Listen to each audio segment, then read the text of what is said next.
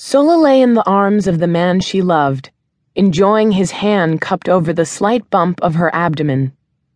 She waited for the final seconds of the download of the Kypress's complete systems into her internal memory bank. Download complete. She withdrew her node from the ship access port and, with a slight whir, the top of her forefinger closed.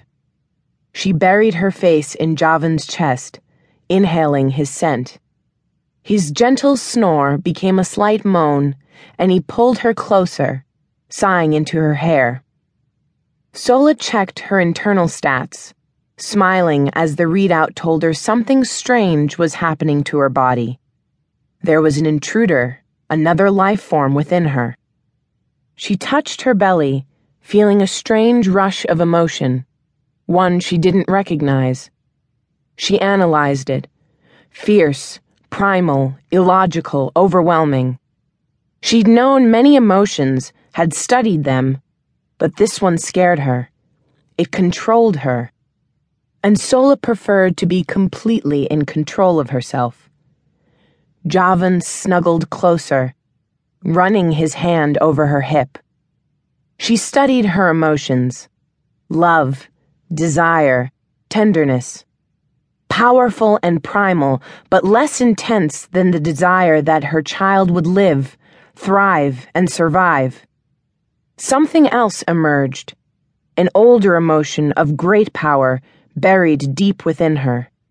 Sola touched it with a mental finger. It faded, but it was still there. She could feel it. The slight touch had given her a brief surge of anger that had overwhelmed all her other emotions.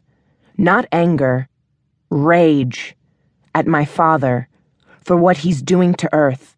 Hand in hand with that anger was the desire for revenge, the absolute necessity of destroying him.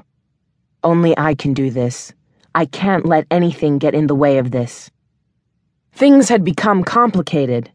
She should have killed Javan once he'd served his purpose, but she'd been unable to harm him. She hadn't even been able to abandon him somewhere.